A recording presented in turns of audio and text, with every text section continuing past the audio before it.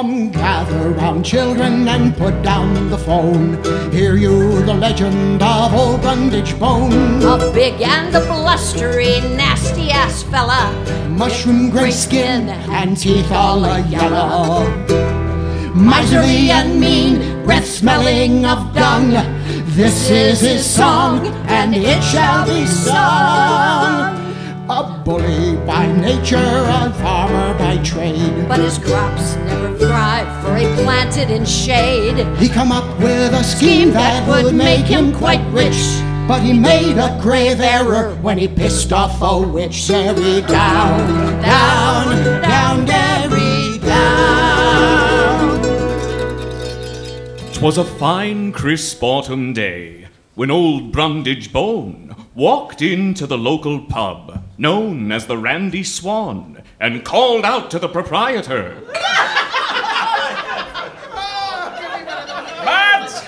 Mads Drambuie! I've no reason to live, so you might as well pour me a pint. Brundage, what's got you so kicked in the teeth? It's damn near harvest. I'll be lucky to get 20 scant bushels of rye. That's because your land lies on the dark side of the valley. What you need is a sunny spot for your crops. And how the bastard baby Jesus do I do that? Well, Oh, you know, last year, Lucius Carbuncle went to the farm upwind of his meagre acres to call on his neighbour, Betsy Pandowdy.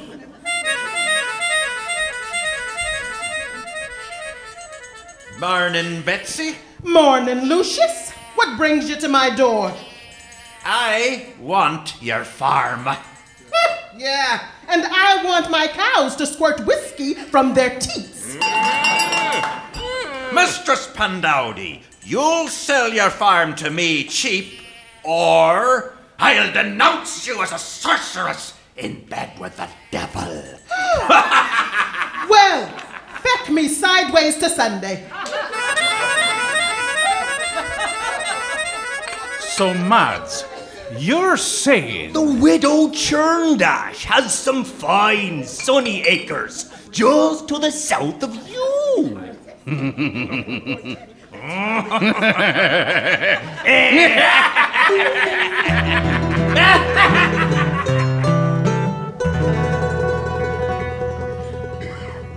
'Twas well after nightfall,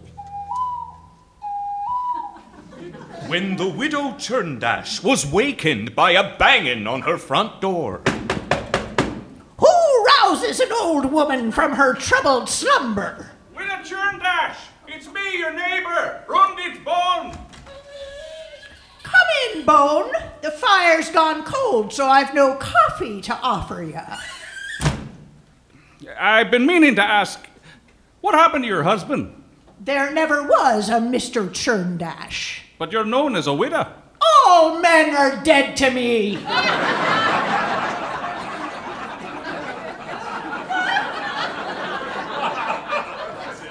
Well, I won't beat the bush around.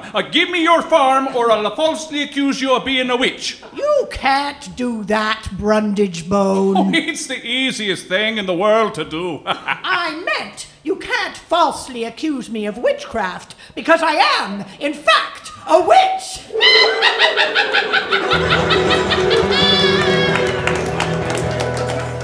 You just give me the deed and be gone from these parts, else you'll burn at the stake, Churndash. You can take the farm, Bone, but you'll never be rid of me. Every step you take, every move you make, I'll be watching you. In a cloud of smoke, thick and mannish, the Churndash witch, she did vanish.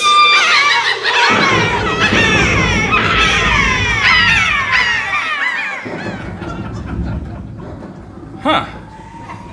Well, happy to be done with that old crow.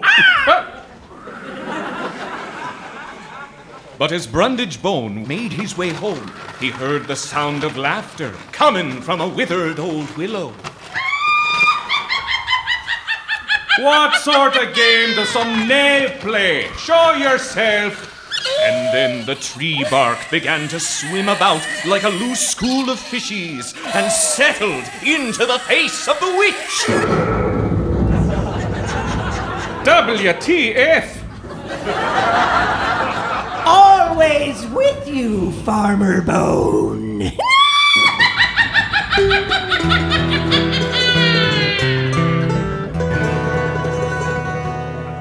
Soon enough, Brundage Bone had snatched up the Churndash land, and with his newfound prosperity, caught himself a young wife. Abigail. She was a pious thing who loved to spend her time in prayer. Oh, dear father, hear your humble servant. Brundage figured a little extra holiness in the house couldn't hurt when there was the chance of black magic afoot. Husband, would you care to sing a hymn of praise with me? Perhaps later, my dear.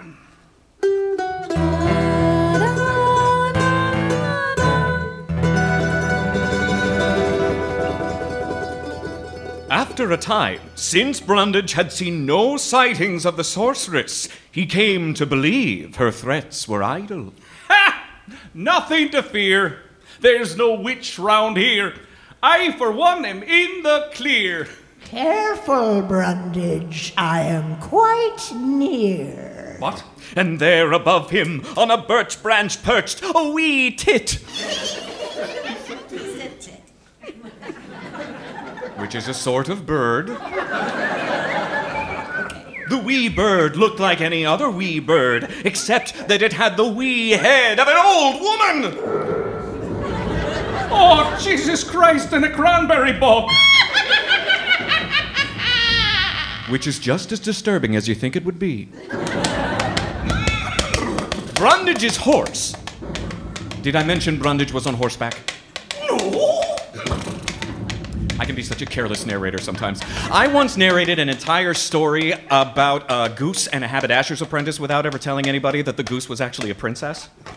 So, anyway, Rex, the haberdasher's apprentice, actually went up to the Weasel King. Excuse me. Whose tale are you telling? You've left me unstranded on the back of a horse. Right. Brundage's steed reared up in fear. Oh, Nelly. Its front hooves lifted off the grooves of the path. So frightened it was of the witch's wrath. It bucked up its flanks, and that miserable Bone found that from his saddle he had been thrown. Ah, Becky! You cowardly old nag! I'll walk from home. He walked and grew thirsty. So he bent down to the creek. Oh, but the water swirled like a clutch of naughty eels and formed the face of the witch. And then watery hands reached up to pull him down. I'm getting closer and closer, Brundage Bone. Get back, you filthy hag! I'll have my sweet farm back ere the corn grows high. No, you won't, you she-devil!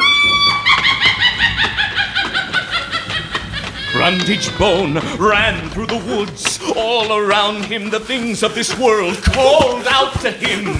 The rock. Brundage. The hive of bees. Brundage Bone. Mushrooms.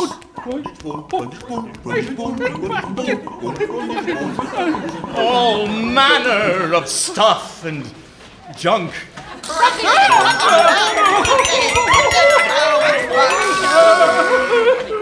Brundage Bone was almost home. He ran through his front garden and flew into the house, bolting the thick oak door behind him. Wife!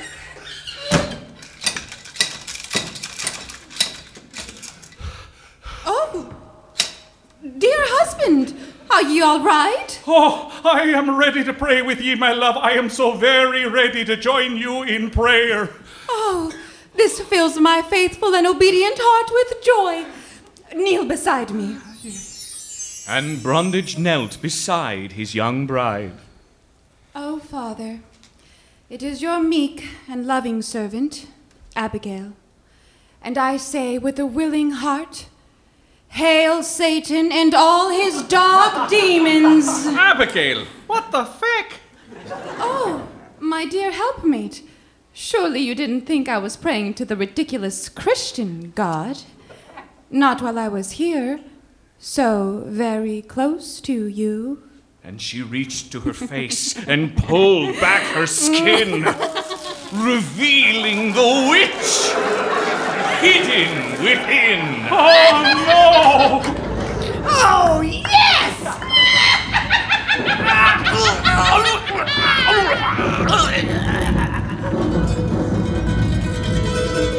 They found Brundage's hide and clumps of his hair. Most of his guts were laid out on the stair. On the dining room table there sat his left lung. In a dish with some butter, his dirty old tongue. Out by the privy were his nipples and lips. Stretched on the loom were the fat from his hips. Stretched on the loom were his sinews and veins. Way in the barn was a bucket of brains. They searched every field, hilltop and valley. They asked every Tom, every Richard and Sally. Swept the damp marshes where lonely cranes mated. But nary a one of Bones was located. Derry down, down, down, Derry.